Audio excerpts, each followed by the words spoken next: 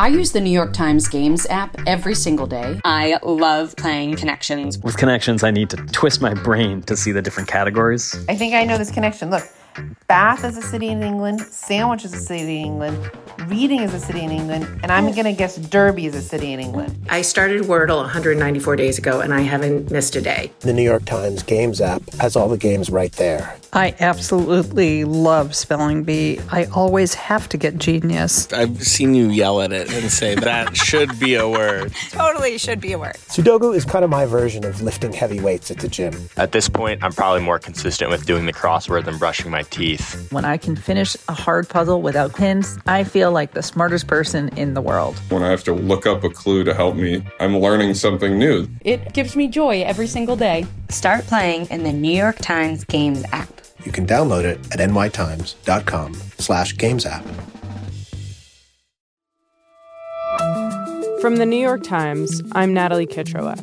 Here's what you need to know today.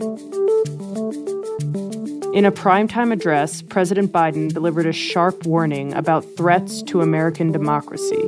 Too much of what's happening in our country today is not normal. Donald Trump and the MAGA Republicans represent an extremism that threatens the very foundations of our republic. Saying that the nation's democratic values were under assault by forces of extremism loyal to Donald Trump. They promote authoritarian leaders and they fan the flames of political violence that are a threat to our personal rights, to the pursuit of justice, to the rule of law, to the very soul of this country.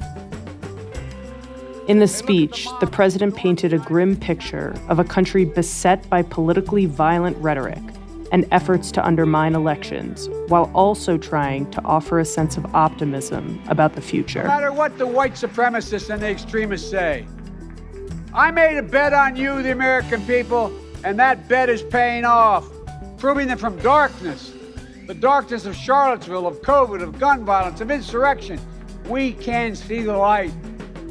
Urging Americans to vote, the president used the address to define the midterm elections as a battle for the soul of the nation. And if we do our duty in 2022 and beyond, then ages still to come will say, we, all of us here, we kept the faith. We preserved democracy. That's it for today. I'm Natalie Kitroeff. See you on Tuesday.